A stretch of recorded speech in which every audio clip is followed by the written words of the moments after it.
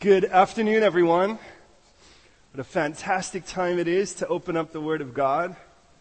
So again, if you have a Bible, and you should hopefully by now, open it up, please, to the book of Exodus. That's our second book.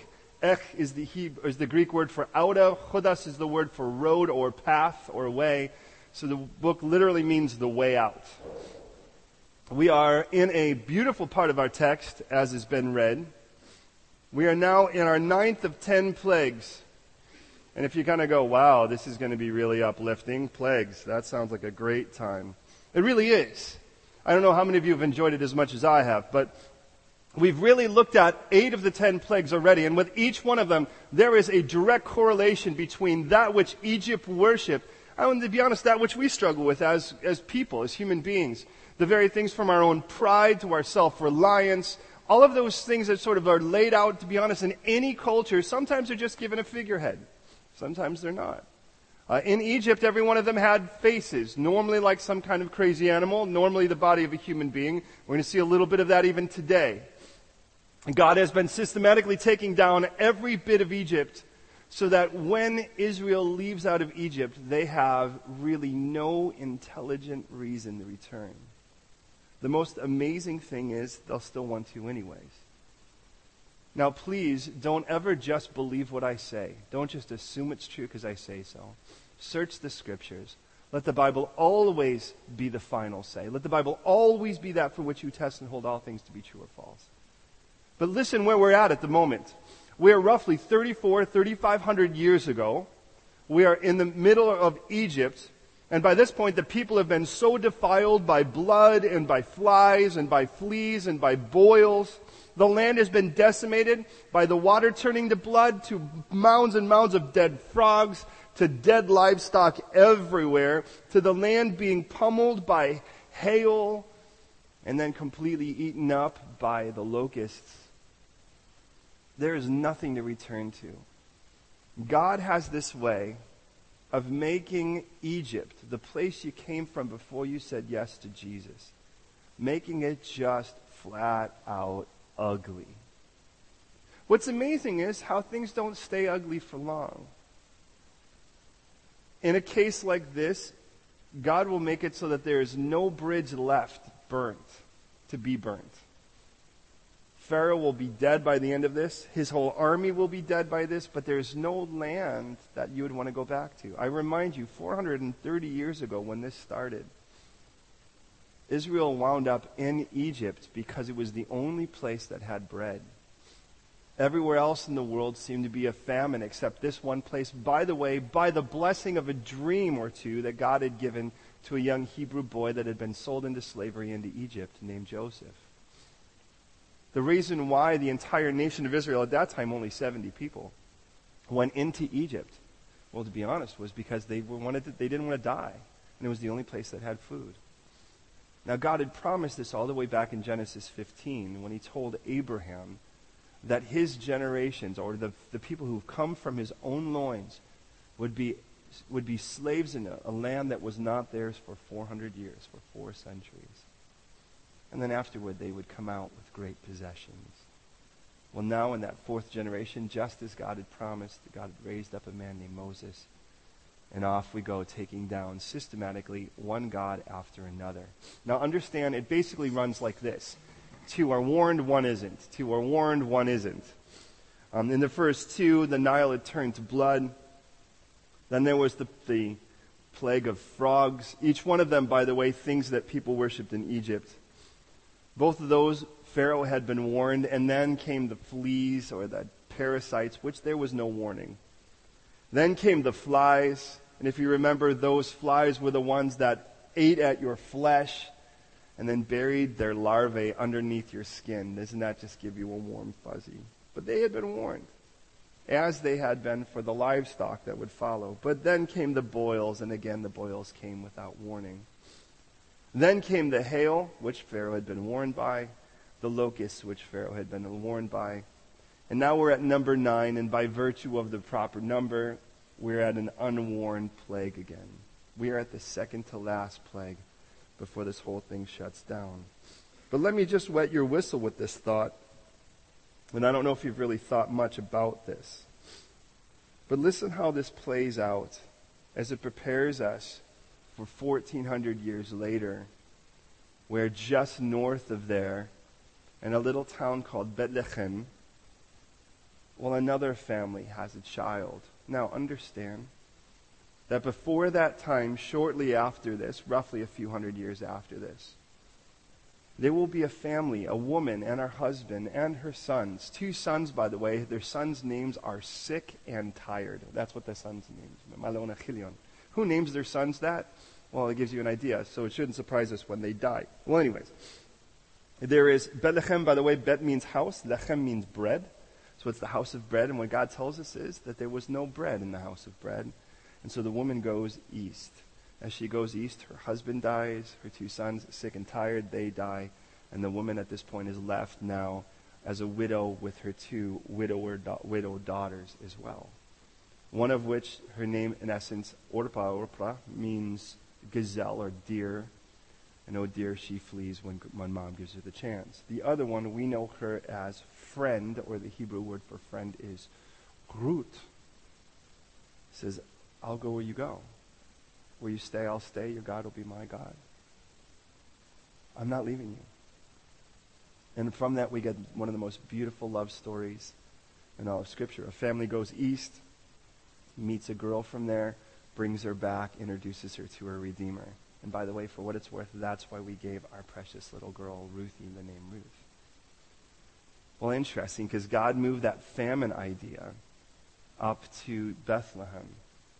And in Bethlehem, then afterwards, a Savior is born, which we'll be celebrating in a little more than a month, won't we? About a month, isn't it?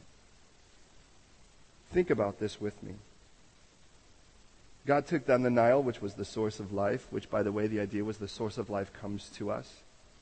Then God took down the goddess that was a frog-faced goddess. Her name was Hek, as in what the heck?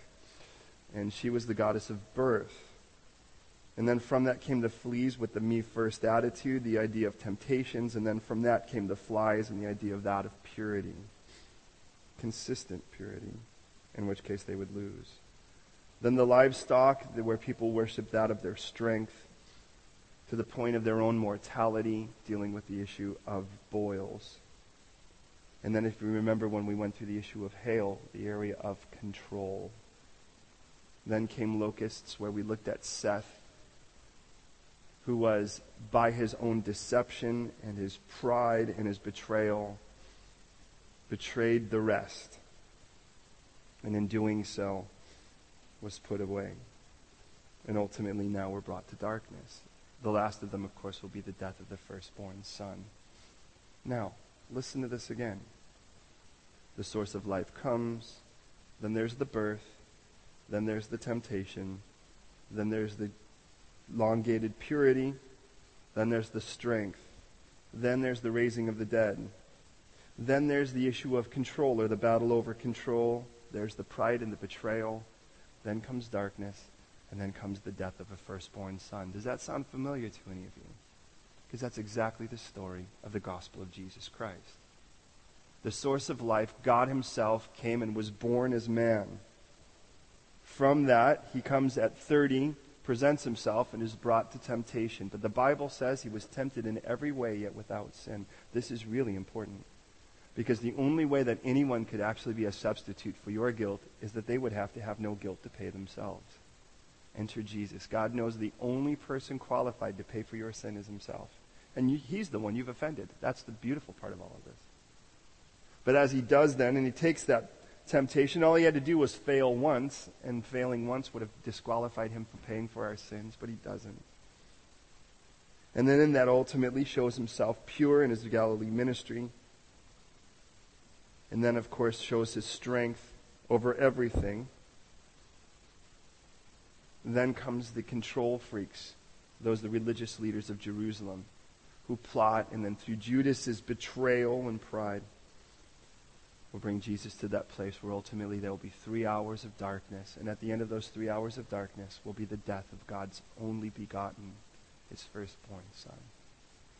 The good news is it doesn't end there, because ultimately we will leave Egypt And then as we turn and watch God part the sea, we will watch all of the enemy washed away in front of us, never again to be a threat. In our text here, God is now taking down something very personal to Pharaoh. Pray with me one more time if you would, please. And let's watch God do some amazing things. At least I assume he will. Lord, thank you for your word. Your word is active and alive, sharper than a double-edged sword, able to divide joints and marrow, soul and spirit, discerning intents and thoughts of the heart. God, thank you. And I pray for that fresh anointing upon me, God, that you would do through me what I cannot humanly do. God, that you would speak to every one of us today, every one of us.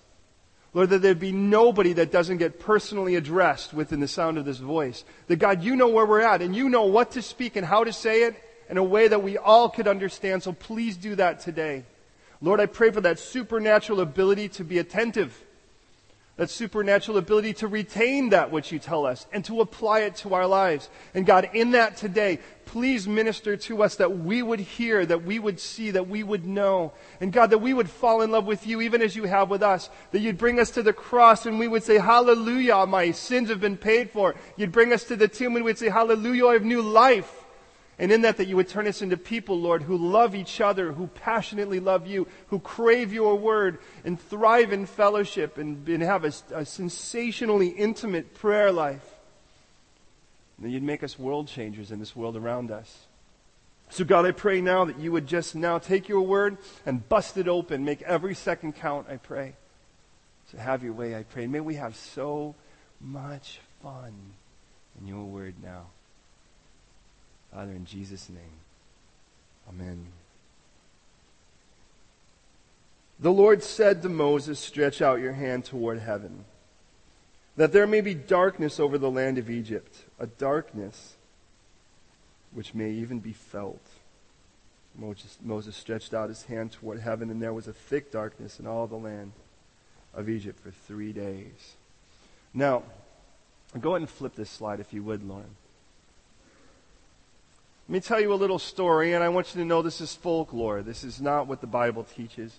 But there is this guy, and his name is Ammon. And for what it was worth, basically they kind of viewed him as the creator, the one who kind of created everything. But the problem is one of the things that he had created, go to the next slide if you would please, is one guy named Ra. And Ra, by the way, was sort of the goddess of the sun, or the god, of the sun. And what happened is that this guy just got so much glory because of him lighting up the sky that, well, to be honest, Ammon seemed to be a bit jealous of it. So, next slide. As a result of that, the two of them, Ammon, by the way, would kind of show himself, of course, more of an pharaohic kind of way, but Ra, by the way, was actually the one who could present himself like a man. So the two of them converge and ask, well, why don't we actually, because what Ra really wanted was the throne. And so what happened is the two of them said, well, why don't we just become one person? And as a result of that, next slide, the two of them basically, he offers, then, Ammon offers him then, those, by the way, if you're aware of those things, the Ankh on the left and so forth, were signs, by the way, of the upper and the lower Egypt, and they ruling over it, over both of them. And so the idea of this is that the two of them could actually rule as one over everything. One more slide, I think. Is that right? And of course, as a result of that, then they become one person. And sort of that's the idea. So now people sort of worshipped, or they did, Ammon-Ra. And the idea of that was just kind of two that kind of melded into one. Now, by the way, if you're familiar with the most famous pharaoh, he kind of went, at least as of the 21st or 20th century, the one who kind of went on tour through Western Europe and that of Americas. Do you remember what his name was? Tutankhamun, remember that? But that's Tut, Ankh, and Amen. And his name actually means, may Amen live forever, is kind of the idea of it. So, give you an idea, that Ankh is the idea of something eternal.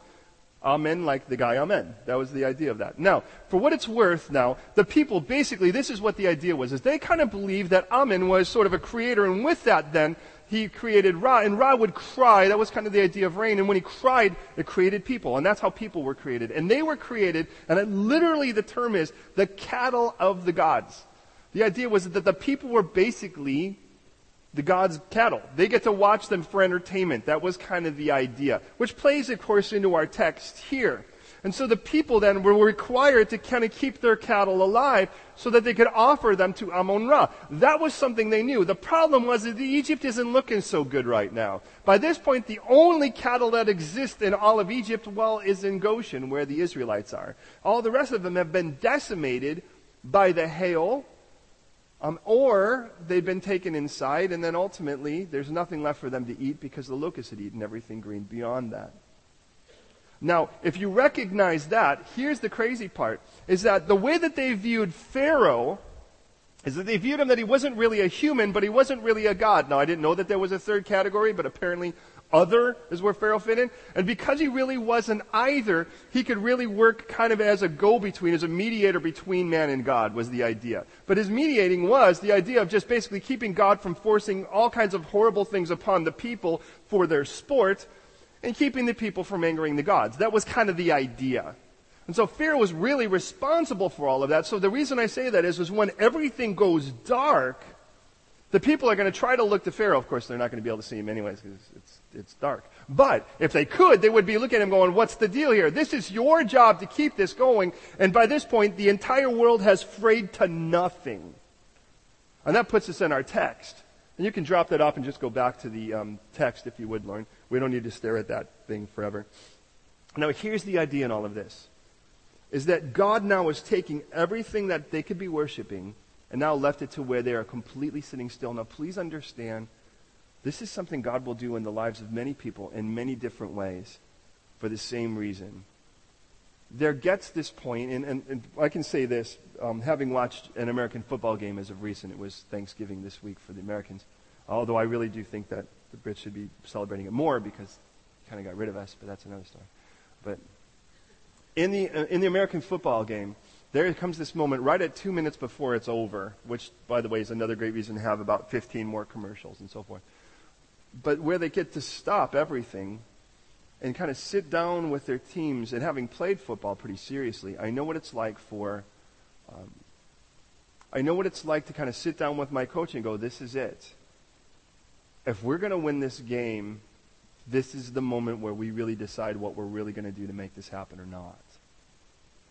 And there comes these moments where everything is just about to shut down, where God will stop everything in your life and you'll hate it because what we find in Scripture is that sin has this way of crescendoing, has this way of speeding things up, because if it doesn't speed up, you can slow down enough to think about how stupid it is what you're doing. So what happens is it talks about even feet that are quick to rush to evil, and there's a reason for that. I mean, it's sort of like, it's amazing how quick you'll run to a party, but how slow you'll drag your feet to church. Because somehow in all of that, it's like, you got to do it now. And have you ever heard that? It's like, hey, this needs to happen. It needs to happen now. Come on, Jeffrey, it has to happen now. And you kind of know the moment it's fast, you kind of go, maybe I should stop. And no, you don't have time to think about it. It needs to happen. And you get the idea when that happens, a lot of times that's the enemy just trying to speed things up in such a way so you don't have time to really let the Holy Spirit really get a hold of you.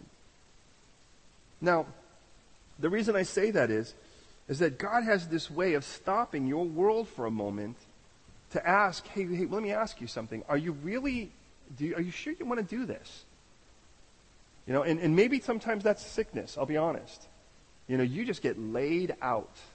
Now you're in a place where you think things are going really well, and then boom! All of a sudden you're there and you're like, if I sit up, my nose runs. If I lay down, my head hurts. And and I don't want to. But you're so miserable, no one wants to be near you anyways because you're contagious in that misery. And so you're just laying there. And at those moments, God's like, okay, now that I have you alone for a little bit, can we talk? Are you really sure you want to do this? Sometimes that's losing your job, your car breaking down. Oh, God forbid your iPhone stops to work or runs out of battery. And all of a sudden, there you are, and you're staring, and you're going, I'm going to go nuts. And you realize it's almost like we're addicted to getting more information every second. And God's like, stop. What do you have to do when God shuts the lights off of everything for 3 days? It says they didn't even leave the house, but why would you? Because you realize that's why God made tows, right? It's to find furniture in the dark. Well, you realize at that point, all you really have to do is lay there and go, all right, let me really think this through. And understand, God isn't doing this for the Israelites at this point. God's doing this for the Egyptians. He's doing it for the Egyptians because what he really, really wants is for them to come too. He really wants for them to leave. And one of the ways they're going to realize that, and please, please, please hear me. One of the ways they're going to realize that was when they look at the houses in Goshen. The houses in Goshen, that's the area where Israel is confined at this moment. And what we're going to see is where God shines light is not just Goshen. He makes it very specific where in Goshen he shines that light. But listen to this, because God really has a lot to say about light and darkness. But don't just believe me. I'm going to give you a lot of verses, and I'm going to try to, for the sake of time, here's the sort of the trap, the rough part, the catch-22 of being a pastor, is I have like 6 hours of information I want to give you in an hour, but not speak too fast. Did you get that, right? So let me tell you a little bit about what Scripture says about darkness before we actually... First of all, what's the one thing that the Bible says here in Exodus 10 about darkness? Something more than just it was really dark. What else does it say in this text? You could feel it. It was a darkness that could be felt. Any one of you think, oh, that sounds like a really awesome thing. Sign me up. Listen to this. Darkness, for what it's worth, dark and darkness are mentioned in 196 verses in Scripture. The first of them is in Genesis 1, by the way, of course, when darkness was over the face of the deep. The last time, for what it's worth, is in actually Revelation chapter 16, when the fifth bowl judgment is poured out on the throne of the Antichrist, which, by the way, is something else that could be felt. But for what it's worth, the 196 verses for which dark and darkness are mentioned, light is mentioned over 300 times, beginning, of course, right at the beginning when God says, let there be light. But the end of the book, Genesis 22, it ends with it saying, there'll be no more need for any more light. And the reason is because our Lord himself will be our light. We'll never need a sun or a moon or a lamp or a cool torch or anything like that. Jesus will be all the light we need. Did you notice when God creates that he creates light before he creates life? Did you notice that? I think I'm sure God knows what he's doing. But no life really responds well without it, specifically that of human beings. I did a whole bunch of medical research on the issue of light, and here's just a few things for what it's worth. Well, number one, of course, it synthesizes vitamin D. That's really important. But not only does it synthesize vitamin D, but it also balances your hormones. That's really fundamental.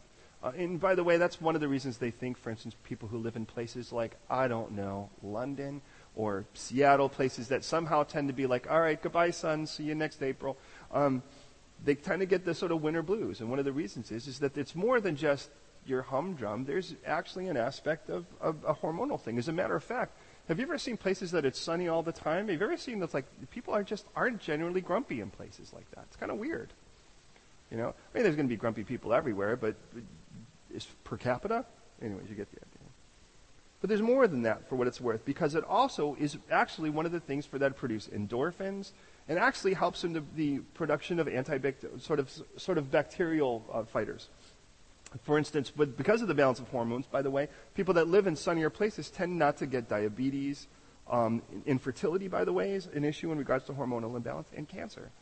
There are places, by the way, where, again, and we're not talking about exposed radiation, but we're talking about just sunlight, general sunlight.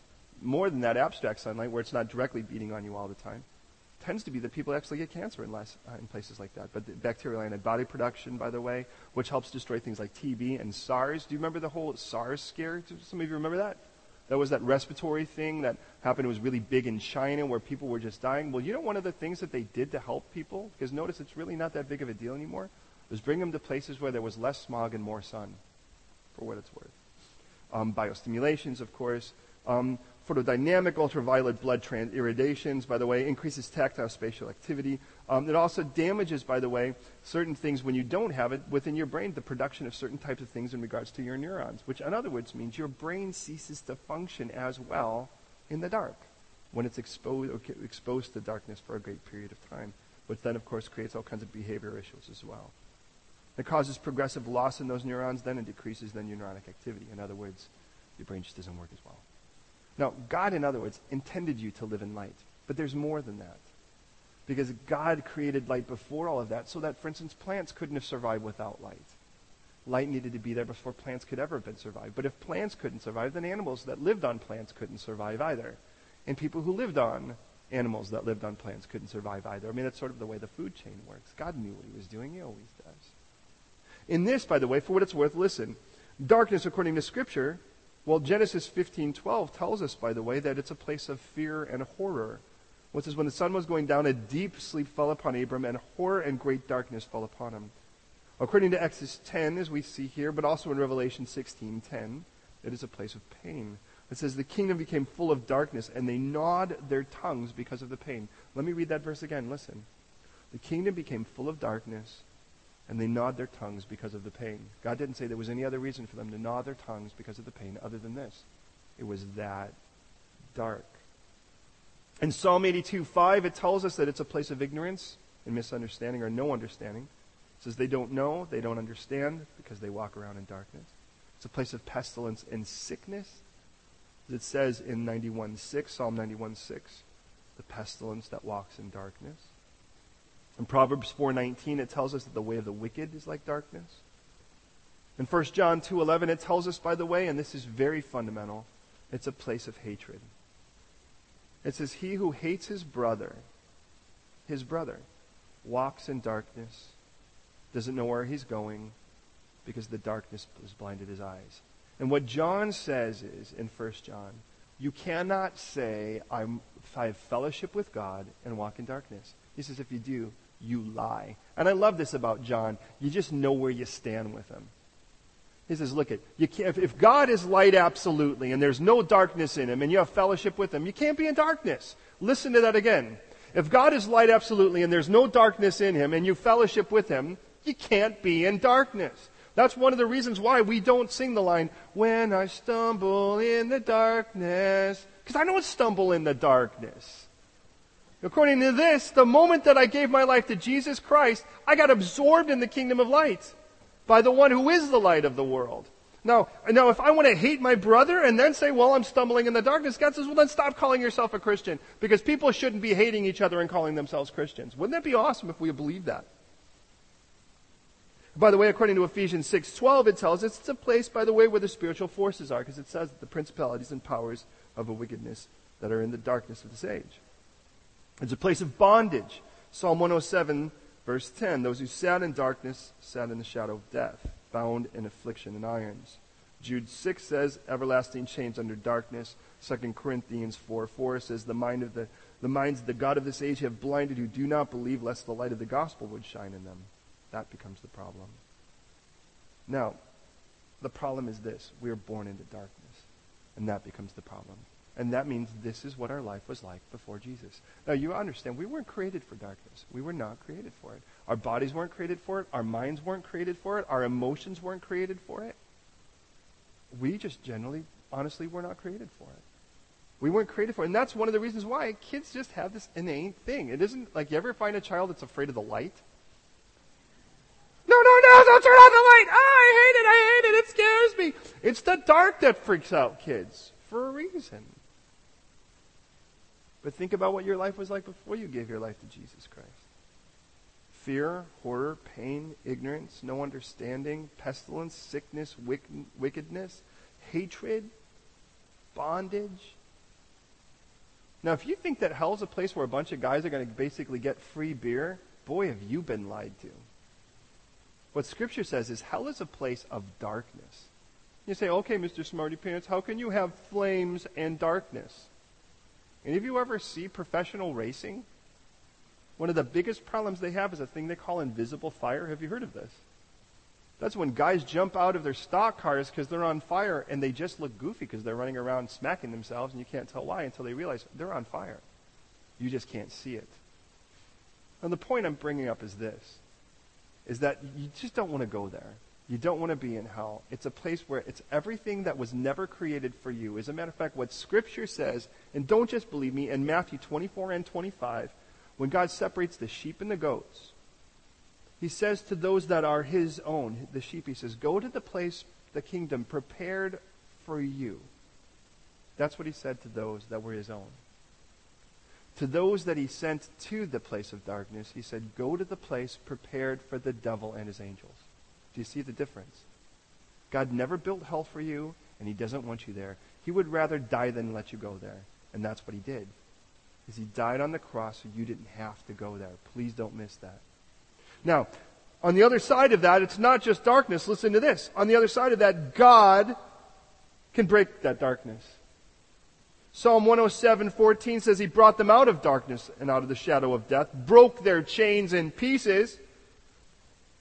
In Psalm 18:9 it says he bowed the heavens and he came down with darkness underneath his feet.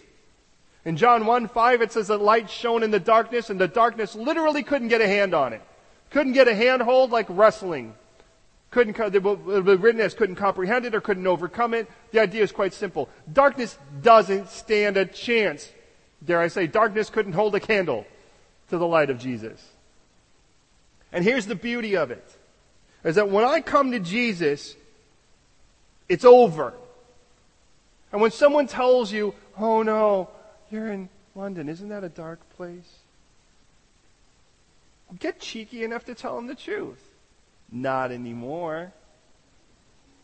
Because if you are the light of the world, there should be no place that you are that darkness is. Does that make sense?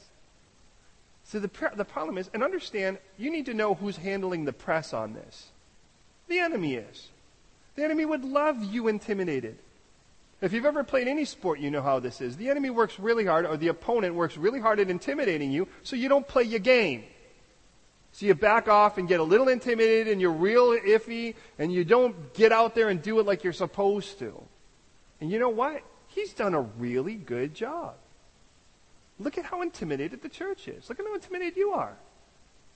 Man, if I go out there though, someone's going to give me a cross look. Someone's going to not like me. That person's probably, they probably would have dug my chili, but now they're going to just, you're an idiot. I mean, who cares? The bottom line is I'd rather you like me later when we're in heaven. But it's amazing how we could buy into all that garbage. Let me tell you what Scripture says. 1 John 1:5, God is light, and in him there is no darkness at all. Okay, simple quiz. How much darkness is in God? Okay, let me ask you that again. There should be more than 4 of you answering that. Listen to the Scripture. God is light, and in him there is no darkness at all. How much darkness is in God? Thank you. Psalm 139:12. Listen to this. The darkness shall not hide from you. But you, the night shines as the day. The darkness and the light are both alike to you. You ever find a place where God's like, I'm not really sure I see really well. It's kind of dark in here. Do you really think God has that moment? Jesus said in John 8:12, I am the light of the world. Listen, there's more. He who follows me. Hands up. Who's followed Jesus? Who follows Jesus? Okay. Again, hands up. Get your hands up. Okay, now listen. This is the part where you get to say something to yourself. If you think I sound really dumb doing it, don't worry. Everyone else will too. Listen, here's the statement. I am the light of the world. Whoever follows me shall not walk in darkness, but have the light of life. Now listen, this is what I want you to tell yourself. I shall not walk in darkness, but have the light of life. Try it. I shall not walk in darkness, but have the light of life. Now, I'm just telling you, either you believe Scripture or you don't. If you believe Scripture, booyah! That's what it was. I wasn't making this up. Colossians 1:13, listen to this. He has delivered us from the power of darkness and conveyed us into the kingdom of the Son of His love. You went from darkness to Jesus. You went from darkness to Jesus. You've been delivered, and He didn't keep the receipt. And it's like, we'll see, maybe I'll have to return this. So as a result of that, since you've been delivered from the power and the kingdom of darkness, David could say, and this is David, this is Old Testament stuff now, this is 3,000 years ago. Psalm 27:1, the Lord is my light and my salvation, whom shall I fear? Listen to that statement again. Cocky little kid he is. But he doesn't say, don't mess with me, I'm a man of God. Hey, he doesn't say that. He doesn't like, hey man, don't mess with me, because like, man, I got like the Holy Spirit, man. And I'm going to, oh man, let's go into demon territory. He's like, look at, the Lord is my light and He's my salvation. Whom shall I fear? Do you realize if He's my salvation, He's my bodyguard. He's my front guard. He's my rear guard. He hedges all around me. This isn't about pity the fool who want to take me on. Look at, I'm not even stepping into the ring. Jesus is my guard. So when the devil comes knocking at your door, turn to the new landlord. Say, Jesus, it's for you. It's over. Do you get it? That's what David knew 3,000 years ago. And I believe David knew it more than we did. And the reason I say that is, David proved it. Did you? Here we go. Yeah, hallelujah, that's the truth. And then you walk out, it's so dark. Excuse me. You're not standing against a 10.5-foot warrior, I assume. David says, you come after me with sword and spear and javelin. But I come after you in the name of the living God whom you've defied. At that point, you'd say, how could David take down Goliath with a stone? Hey, you bring up God's name like that, he could have taken him down with a marshmallow at that point. God's like, that's my boy. Boom! What do you got? A little rock? That'll do. And we're going, I don't know, God. All I got's like a little rock. And all I got's like, just shut up and throw the rock, will you please? Get your eyes on me. I'm your light. But it's more than that, as if that weren't enough. 1 John 1, it says this, verse 7. If we walk in the light, as he is in the light, we have fellowship with one another. And the blood of Jesus Christ, his Son, cleanses us from all sin. If I'm walking with Jesus, I'm walking in the light. And if I'm walking in the light and you're walking in the light, we get to walk together. Isn't that pretty wild? You know what? I get to look at you and say, Jesus cleansed you from all your sin. And you could look at me and say, Jesus cleansed you from all your sin. And usually what we do is we'll walk next to each other and I'll say, Jesus cleansed me from all my sin. You should work on you, though. You know? And it's like, you know, and God so desperately wants to transform us. It's, you know, you watch a couple before they get married and all he can see are her strengths and all she could see is his strengths.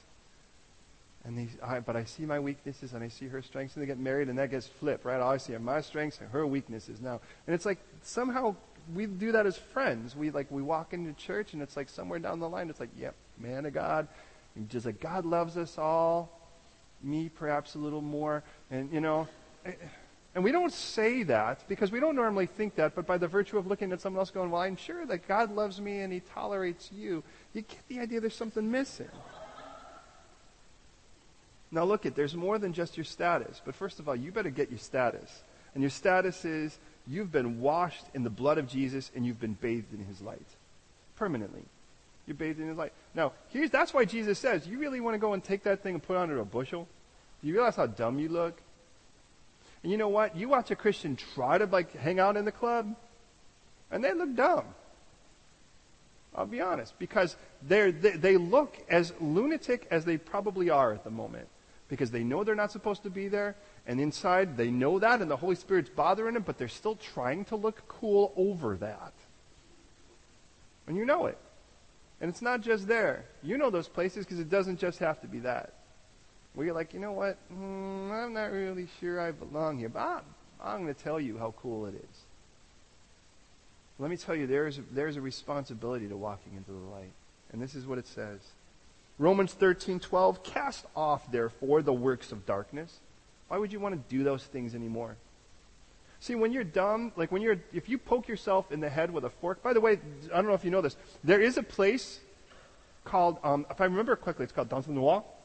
It's a restaurant. Are you aware of this in London? Dans le Noir, in the black. And it's a place where you eat your food completely in the dark. Any of you heard of this place? Good luck. Now, I'd love to be the chef for that place because presentation doesn't matter, right?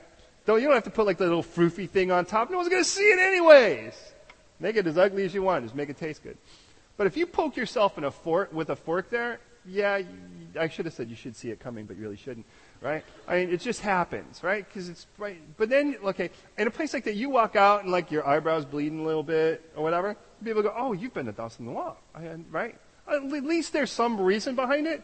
But if you were at McDonald's and and then you poked yourself with a fork, well, you might even eat that with a fork. But it's weirder there, right? Because you should be able to see better. Because what's done in the dark is different than what's done in the light. the behavior, by the way. He says, those, by the way, listen, he says, people go out and have sex in the dark. Scripture says it. People go out and get drunk in the dark. Scripture says it. So you really want to act like that now? You think somehow God can't see it? First of all, dark's never been dark to him. Even if other people can't see it, he's always been able to see it anyways. So cast those things off. And the good news is God never tells you anything that he can't do through you, right? So you go, but I don't think I can cast these things off, but you told me to. And it's like, well, if you told me to, you're going to have to do it. 1 Corinthians 6:14. Oh, don't you love this verse? You'll use it in anyone else but yourself. Don't be unequally yoked with unbelievers. And listen, it doesn't end with that. For what fellowship does righteousness have with lawlessness, and communion have with darkness? It's like, what do you have in common? What do you have in common with someone that's going to hell right now? But he's cute and he calls himself a Christian? So does Satan. Good luck with that. You really want to play that game? It doesn't work. And you know what's so funny? I've heard this. You can torture the evidence long enough, you can get it to confess whatever you want. And if you try hard enough, you can make anyone a Christian in your head. You could actually, you could clean up a demon if you really want to. But in the end of it, I'll just be honest, he's good looking, and that's it. She's good looking, she's cute, she's eye candy, and you can walk down the street and people are jealous of you. But you know better. But it's not just there. You could get into all kinds of things. Anytime you open up your heart to somebody, then you allow them to influence you, and their heart is not sold out to Jesus, expect them to pollute it. And I don't mean to be mean. Love those people. Draw them in. Shower them with the kindness and the love of Jesus, but guard your heart, for goodness sake. Ephesians 5:8 says, you were once darkness. You weren't just in it. You were once darkness. But now you are light in the Lord. So walk as children of light. Same chapter, 3 verses later. Have no fellowship with the unfruitful works of darkness, but rather expose them. Last thing, and we're going to actually get into our text. I hope this is encouraging to you, because it is to me. Because I hear it all the time. We'll hear people say, from America, oh, Camden, isn't that a dark place? We'll hear it on the subway, on the underground. People will go, oh, that's a dark place. And I'm like, I don't see any darkness there. They're like, but there are, scary things all over the place. I'm like, they lost. But there's like demons. I'm like, yeah, but my God made them and he lives in me. Now, I probably sound like crazy to them, but at least one thing, there's like, well, hats off to this. At least he's not intimidated by it. It's like, you know what? Every one of those things, if they have a knee, is going to bow to Jesus. I just did it early. How about you? Matthew 5:14 says, you're the light of the world. A city set on a hill can't be hidden. By the way, here's the funniest part. You ready for this? God does not intend to hide you. He transformed you for a reason. And he actually, according to Scripture, you are his masterpiece. Performance art, because he says, you are his poema, created for good works, which God prepared beforehand that you would walk in. Okay, now think about that for a second. That means it's performance art, that you would walk in them. You're not hanging on a wall, and someone goes, whoa, nice perspective. Good choice of colors. The way you behave is a masterpiece. That's the strangest thing. And in that, understand the world is desperate, stumbling around and hurting each other because they're walking in darkness. And the funny thing is, God keeps putting you up on a hill and you keep running down it. Don't you? And he puts you up on the hill and you keep running down. He's like, no, I don't want people to see me that way. They're going to judge me. Ironic, right? They're going to judge me by calling me judgmental. That's my favorite, right? You're judgmental. You judged me to say that. What? Yeah, you get it. All right. Follow me on this. He says, look, you're the light of the world. Where do you take a light? What do you do with it?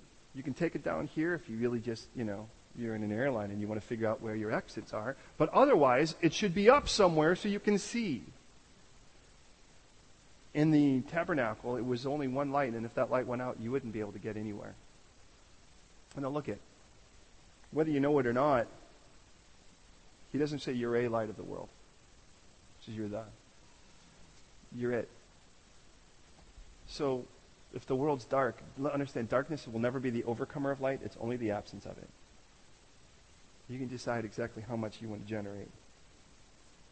In Acts 26:18, and I'm almost done. I've only got 2 more of these. When he said, I send you, the ministry, he says, to open their eyes, in order to turn them from darkness to light, from the power of Satan to God, that they might receive forgiveness of sin and an inheritance among those who are being sanctified by faith in me. Now follow me on this. Listen, 1 Peter 2:9, this is my favorite of this. You're a chosen generation. You're a royal priesthood. You're a holy nation, his own special people, that you may proclaim, listen, that you may proclaim the praises of him who called you out of the darkness into his marvelous light. You should be so stoked about it, you should be rabid. You should be running around telling people and not even know that you're saying it because you're so excited about it. You're like, but I'm kind of a mellow person. Well, that's good. Then you can do that mellowly. But you get the idea. And the point's simple. The Lord really, really has done so much in our lives that we take so much for granted if you're anything like me. Back in our text, God has no problem, by the way, shutting the light off. By the way, it's not Ra, it's not Amun-Ra, it's God. He's got it all handled. So back in our text, and we'll do this quickly because it actually does. If you were considered the cattle of God's people, of the gods, the question really is, to whom do you belong? God didn't create you just so that you can roam around and moo and graze on this earth aimlessly for his entertainment. In 1 Corinthians 6, it tells us you were bought at a price. What price were you bought at? The precious blood of Jesus Christ. He bled to purchase you. That was the cost. So just stretch out your hand, and now the darkness is felt. Moses stretched out his hand toward heaven, and there was a thick darkness in all the land of Egypt 3 days. 3 days. You have to sit there and do nothing. Well, what did they do? Look at verse 23, back in Exodus.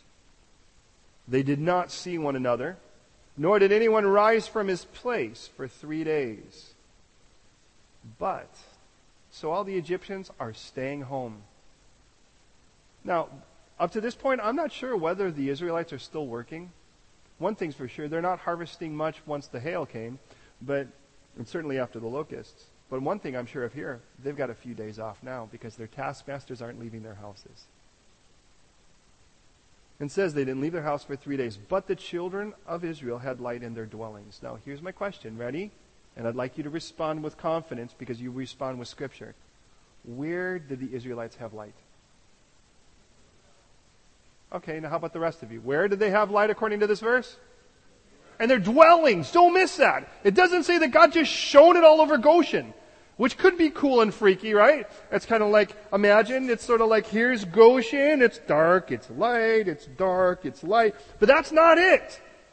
The darkness was everywhere but in the houses of God's people. And can I just say, I think God really wants to start there.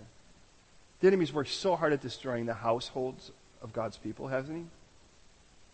And so what you've got are everyone's divorcing everyone for someone else. Is sort of like the next thing, there'll be like 5-year contracts on marriage, with an option to renew, maybe, And it's like, by the time you're done, it's like parents are like, well, whatever, let kids make their own choices. Yeah, but part of what we're supposed to do is raise our children in the ways of the Lord. It's like, and I look at this, beloved, and I just think, what would it be like for people to look and actually be able to tell whose house belonged to the Lord by the light that came from it? I mean, they just walked through the neighborhood and went, that's the house. How is it? It's probably not just because it's got a Merry Christmas wreath on the front door. There's got to be more than that. It's not just because we're not hanging a skeleton on the 31st of October. It's got to be more than that. Part of that is that the Lord really wants to explode from our homes into the rest of the world because he wants to take all his Egyptians with him too. Pharaoh called to Moses, which I thought would be funny. Can you imagine sending a servant? I mean, in other words, he must be staying in the house of Pharaoh too. And he's like, get up, go find Moses. Are you serious? Yeah, go find Moses. Now, if I were the servant, I'd think, how could he know? I'm going to go see if I can find him.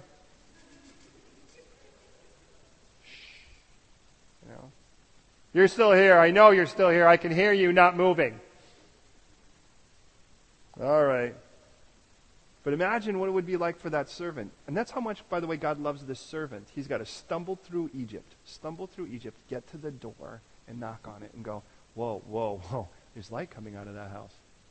Now, think about this for a second, because it's more than just a visual thing. If the darkness is a darkness that could be felt, when you get near the light, does it feel different too? Would it feel different? I mean, I wonder. That's how much God loves this servant, that this servant's going to look and go, oh man, I don't want to go back to go not see Pharaoh. Moses, really sorry, but Pharaoh would like to sort of see you. So he comes, yeah. Verse 24. Pharaoh called to Moses and he said, go serve the Lord. Notice by this point, Pharaoh's no longer calling him anything but the Lord. Only let your flocks and your herds be kept back. Let your little ones also go with you. Moses said, no. You must also give us sacrifices for the burnt offerings. Now stop. A couple quick things here before we bring this to a close. Through this particular time, Pharaoh's gotten to the point where he's almost cried uncle. Do we have that expression here? Cry uncle? You know, it's like, well, you're done. You're like, okay, I give up. You win. This is the fourth of 4 compromises, and please hear me on this. And I've waited to this point to develop it to a small amount just because I really want us to get it. Back in chapter 8, the first time, by the way, was when the flies just nail through. Remember, they're eating your skin. They're laying their babies, their larvae under your skin. And Pharaoh says, look, I'll let you go, but why don't you go and worship here in Egypt? His response was in verse 26 when he said, it's not right to do so. We would be sacrificing the abomination of the Egyptians to the Lord our God. Now understand, the idea is we're going to be obviously offering some form of sacrifice, and if we offered the cows, you worship the cows. That would upset you guys, wouldn't it? We're killing your gods. If we sacrifice the abomination of the Egyptians before their eyes, won't they stone us? The second one then, in the same text, by the way, in verse 28, he says, okay, I'll compromise a little bit more. You can go, but just don't go very far. Then the third one came, by the way, in chapter 10, verse 8. At this point, now we're at the locusts. And he says, all right, I'll let you go, but which of you are going to go? And he says, what do you mean we're all going to go? Pharaoh's response to that, by the way, is, listen, the Lord better be with you if everyone's going to go. You want the adults to go, the adults can go. The kids stay here. That was the third of them. Now here's the fourth one. The first one, again, stay where you are. Stay close. The second one, okay, stray close. First one, stay here, and then don't go far. Just stay close. Then the third one, we'll go ahead and snuff people. Go ahead and just leave your kids. And then the fourth one, okay, well now just leave your stuff. Now see, this is what Pharaoh knows, and please don't miss this, because I genuinely believe the enemy, God has just brought this to light for every one of us to see. See, God wants to deliver you. Did you get that part first? God doesn't want to make you a nicer person in Egypt. That's not his plan. God wants to deliver you out of Egypt. But to deliver you out of Egypt, he wants to deliver all of you out of Egypt. And to deliver all of you out of Egypt means everything goes. And everything goes to him. That's what it means. So this is what happens. And by the way, as a pastor for over 20 years, I see it in people and it makes me so angry. Because it works. And it works. If somewhere down the line you go, I don't have to do all that, do I? So this is what it starts with. Well, you know what? Jesus just came to make your life a little nicer. He came to be kind of like the really, really good crouton on your salad. He's not going to take over anything. He's not going to be boss. He just came to kind of not let you go to hell. Super nice guy, carry the lamb, really doesn't have any say in your life. And that's Pharaoh saying, well, why don't you just stay here and do it? I mean, you're still, you could still be in bondage. You can still be a slave. But go ahead and do your little sacrifice. Go ahead and do your little religion. Play your religion game, but don't let it change you. And there are churches built on that, where the whole thing is, let's just be who we are. Selfish, self-consumed. It's the church of me. It's all about me. Do the things my way. It starts to sound like a Burger King commercial after a while, right? And we sing, I surrender all. As long as you're here to bless me, Make me healthy, make me wealthy, give me my car, give me a house. And what happens is God says, I have a way of actually fixing that. It's called a trial. And then those same guys will teach you that you have to forgive God for what? That's like actually forgiving your doctor for surgically removing your cancer because it caused a scar. Meanie. If you were nice, you just would have be well. God's like, no, I'm way into removing you out of Egypt. So that's the first of them. That's the first of the four. And by the way, let me ask you honestly, is that where you're at the moment? Where you still think somehow you should be the Lord of your life and Jesus should just be the kind, nice little Savior throwing candy and pixie dust on you every once in a while to bless you? Well, then you've suckered into Pharaoh's first call. You haven't even gotten through stage 2. This is like spiritual ultimate wipeout, right? You haven't made it through the qualifier round. It's the second stage. Well, what's that one? Well, you can go, but Bjorn, don't go very far. Well, what does that mean? It's like, well, don't go overboard with this stuff. Can you just be like kind of a mellow, just a Christian in your own little bubble? Can you sing Kumbaya in your own little corner, but don't bother me with it, right? Don't go far. And see, what Pharaoh knows is if you don't go very far, well, you'll go back. Because what happens is everything that was your bondage is still within arm's reach, right? So what does that mean? Well, that means now it's like, okay, well, again, I did give my life to Jesus, but you know what? We're still going to have a few beers with the boys, and we're still going to go out and scope the girls here, and we're still going to go out and, but Jesus is here to forgive me. He's my Lord, but I'm going to play the cheap grace card, which is, he's always, it's like, just do it and ask for forgiveness. And God's like, do you really think, are you buying this? Because I'm not. I bought you. Don't go far. Don't go far with it. Just be you could change a little. Okay? Okay, so go ahead and get a couple Christmas CDs. Isn't that Christian anyways, right? Maybe a Christian shirt, but don't let it irritate anyone. Okay, you can go to church. But just don't take it out. Just keep it in your box. It's the second one, isn't it? Well, then we get to the third one. And maybe you've made it past the qualifier and the second eliminator. Then we get to the third one. The third one is, hey, you know what? Okay, you can go, just don't let it involve any of the people you love. Keep it to yourself. So don't you dare share it with your kids. Don't you dare. Yeah, they're not going to like it, so you're right, you should just be silent. Because you say you love them, so love them enough to let them go to hell without you telling them how they could get out of that. Love them enough to let them to stay in that bondage. After all, wouldn't it just be awesome if you just snuck out of Egypt and left them all there? Yeah, that'd be really cool. So they could still be beat by the slave masters. But go ahead and send them an email every once in a while telling them how much you love them. I'm sure they'll agree with you. Really? But you know how easy that is? Do you know, the problem is it just seems like Pharaoh's constantly saying that. It isn't like he says it once to us, is it? Come on, don't be an irritation. That guy's already irritated by you being a second-level Christian, for goodness sakes. Now you want to take it up a level to third? Well, you actually want to tell him about it? No, look at one of the girls that was in our fellowship who, by the way, was a professional pianist. She told me a story about her piano teacher, who was a Romanian piano teacher. And he asked a couple questions, who, by the way, claimed to be an atheist, from all I understood, the piano teacher was. And as she was taking this lesson, he asked her, can I ask you a question? And he goes, are you Christian?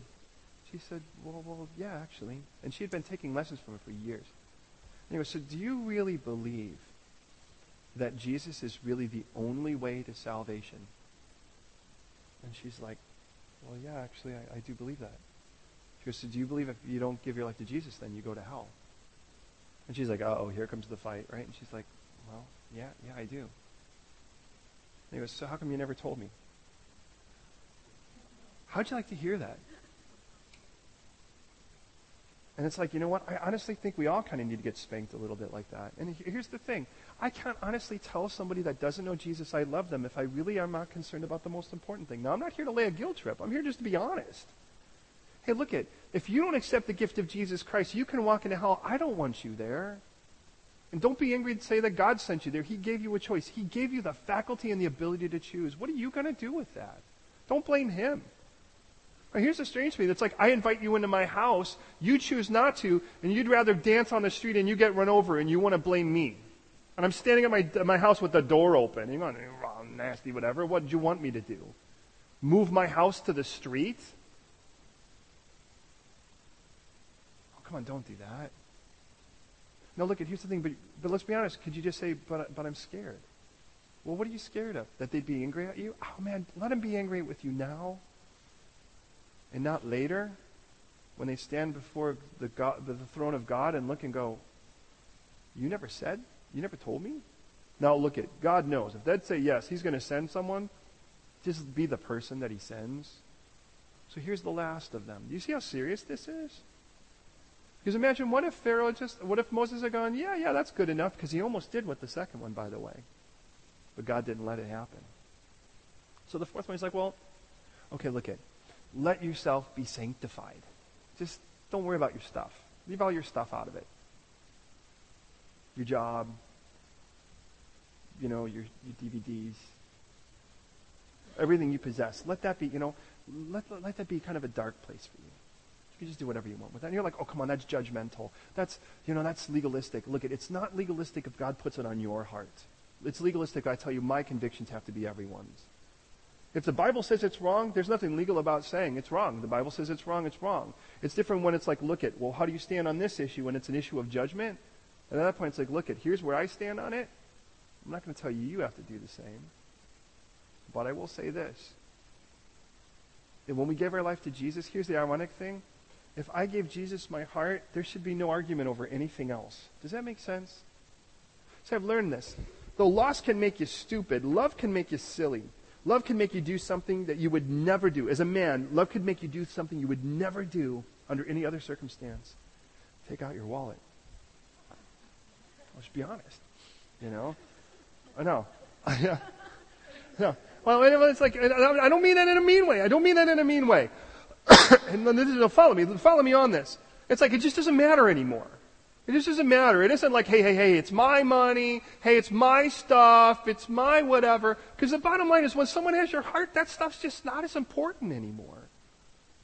I still got a Jeep back in the States, I got a Jeep with that was manual. And the guy said, why did you buy a manual? And my wife walks in, she goes, I can't drive manual. He goes, oh, I get it. But, look at, the reason I say this, and we're here to close, but listen, please hear me on this. If we really tell Jesus that he has our heart and he has everything, are we still fighting him over stupid things? But God, I have tickets to this. But you have all of me. But God, you can't touch this relationship. But you have all of me. But this is what I want to do in life. But you have all of me. But this is my value system. But you have all of me. I really believe that some people don't want to give their life to Christ because what they see are Christians who just don't really believe what they say. What would it be like if someone really, to be honest, really did this? And said, but this hurts, but you have all of me. And Pharaoh says, come on, man, back off. Stop being so radical.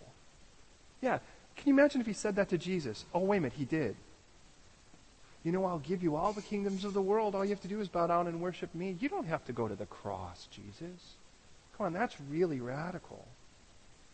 And don't you think that's going overboard? What will people say when you hang there naked and you're unrecognizable because of the way they beat you? When they spit on you as you walk through the gauntlet? Do you want to carry all that shame? You want to be rejected by people? You want to be the joke? Do you realize 2,000 years later, people who don't know you are going to use your name as a curse word? Do you want that? People who claim to follow you aren't going to even have any interest in who you really are or your lordship. Do you really want that? Come on, I'll just give it to you all now. Back off of the crazies. And I can't help but think that Jesus flashed in his mind and he saw my face. And he went, no! He's too worth it. I'm not going to back off of this. He's too worth it. And so was he. He's too worth it for me to go mamby-pamby and pansy on my faith. He's too worth it for me to go, oh, I'm afraid that someone will call me a name. He's too worth it for me to back down and leave my stuff or leave my kids or not go far. You can decide for yourself. But Pharaoh says, come on, be reasonable. Moses says this. Look at, I don't even know what we have to sacrifice, so we're bringing everything. And look at, in the end of it all, when you stand before God, He's never going to look at your perfection, only the perfection of your sacrifice. What do you have to offer God that's perfect? Your works, have they always been done perfectly well, with the perfect intention, perfectly executed? Good luck with that. Scripture says this. 1 Peter 1:18 says, you were not redeemed with corruptible things like gold or silver from your aimless conduct received by the tradition of your fathers, but with the precious blood of Christ as a lamb without blemish, without spot. Perfect. Hebrews 10:12 says that He offered one sacrifice for sins forever and now is at the right hand of God. That one sin was the perfect sacrifice, the perfect blood of the perfect lamb, perfectly done, perfectly executed, and Jesus stands beside me. So when God looks and He wants to say, what's your sacrifice? There's no question. It's perfect because it's His own Son. And I can stand before Him and say, hallelujah, it's done. It is finished. It is paid for in full. And I'm free. I'm free from the bondage of darkness. I'm free from the power of Pharaoh and from the enemy. And I can stand before God and say, my sacrifice is perfect. And I'm going to go and serve God. And I'm going to bring my sacrifice with me everywhere I go. The good news is that He's going to go with me whether I like Him to or not. Verse 27 says, but the Lord hardened Pharaoh's heart. He continued to strengthen his resolve. Why? Because God's not done. He's got one more thing. The one left to take down is Pharaoh himself. And that's what our next one is. He would not let him go. Then Pharaoh said, get away from me. Which, by the way, I don't know if he even knows how close Moses is, because he can't see, right? Pharaoh said to him, get away from me, take heed to yourself, and see my face no more. A bit ironic. For in the day that you see my face, you shall die. And he's like, yeah, you're looking good today. Moses said, you've spoken well. I'll never see your face again. Which basically sounds like the two of them are done. Well, is that going to happen? Will Moses see his face again? Well, that we're going to have to read next week on. But I want to pray. Now, we've mowed through some heavy lawn here today. But I want to ask you as we go to prayer, first of all, Christians, are you still dealing with the compromises? Are you still thinking, you know what? Okay, this part's God's, this part's mine, but He has all my heart? I doubt it. Now understand, I would never say that to you and not say it to me. I want the Lord to have all of me. And I'll be honest, that's not easy. And that's a choice I have to regularly make because there are things bidding for my heart all the time. And still, it's like, and you get that, you could still be kind of a good Christian and do that. Yeah, but but does He still have all my heart? Oh, well, don't go far. Just stay here. Let Jesus just be a servant instead of your master. Stay in Egypt. Stay in bondage. Stay the person you are. Wow. Beloved, my God's into deliverance, and He wants you to hate Egypt as much as He does because He's into getting you out, and He doesn't want you going back. And by this point, the land is decimated. The people are defiled. What's the only thing left is to leave. Christians, I'm speaking to you and to me. Are we really willing to be in the world but not of it? Or are we still busy trying to make our big splash here but have no real impact on eternity? Lastly, if you've not accepted the gift of Jesus Christ, and maybe it's not been made clear to you, maybe it has.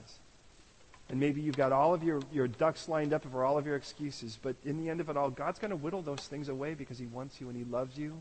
And because He loves you, He's going to be relentless. You might as well surrender. Save yourself the wasted days.